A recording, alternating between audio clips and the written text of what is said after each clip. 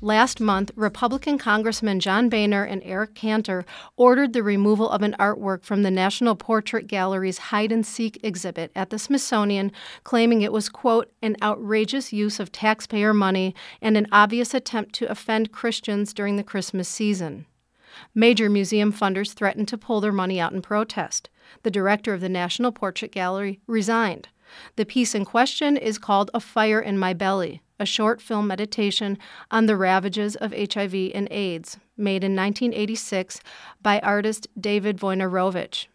Here in the city's Jesse Lerner has this take on how other museums are protesting that censorship by the Smithsonian. UCLA's Hammer Museum is currently screening David Wojnarowicz's short, silent, experimental Super 8 film, A Fire in My Belly, continuously as a looped video in the lobby of the Billy Wilder Theater in Westwood.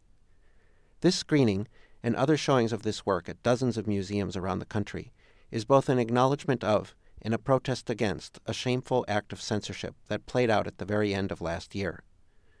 The Smithsonian's National Portrait Gallery in Washington, D.C., organized an exhibition called Hide-Seek, Difference and Desire in American Portraiture, which included a 4-minute extract of the film, along with works by the likes of Thomas Eakins, Walker Evans, Georgia O'Keeffe, and others.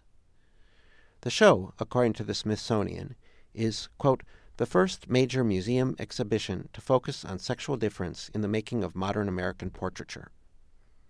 Vocal right-wing Christians attacked the exhibition and likened one shot in Wojnarowicz's piece to hate speech.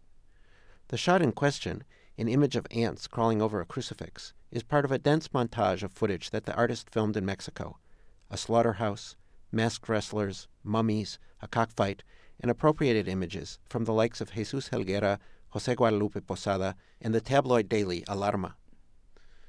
The Smithsonian quickly buckled under the criticisms of Christian fanatics and congressional threats, and removed the work in question from the exhibit. Shortly after this disgraceful censorship, 2 protesters entered the National Portrait Gallery with iPads playing the now absent artwork hanging from around their necks. They were promptly removed from the museum and banned from the premises for a year. All this seems unnervingly like a throwback to the culture wars of the 1980s, in which Wojnarowicz was also a target. Marx was right about history repeating itself. At the Hammer Museum, you can see the offending work. To their credit, the Hammer curators are showing the complete piece, not just the 4-minute excerpt that started the controversy. Admission is free.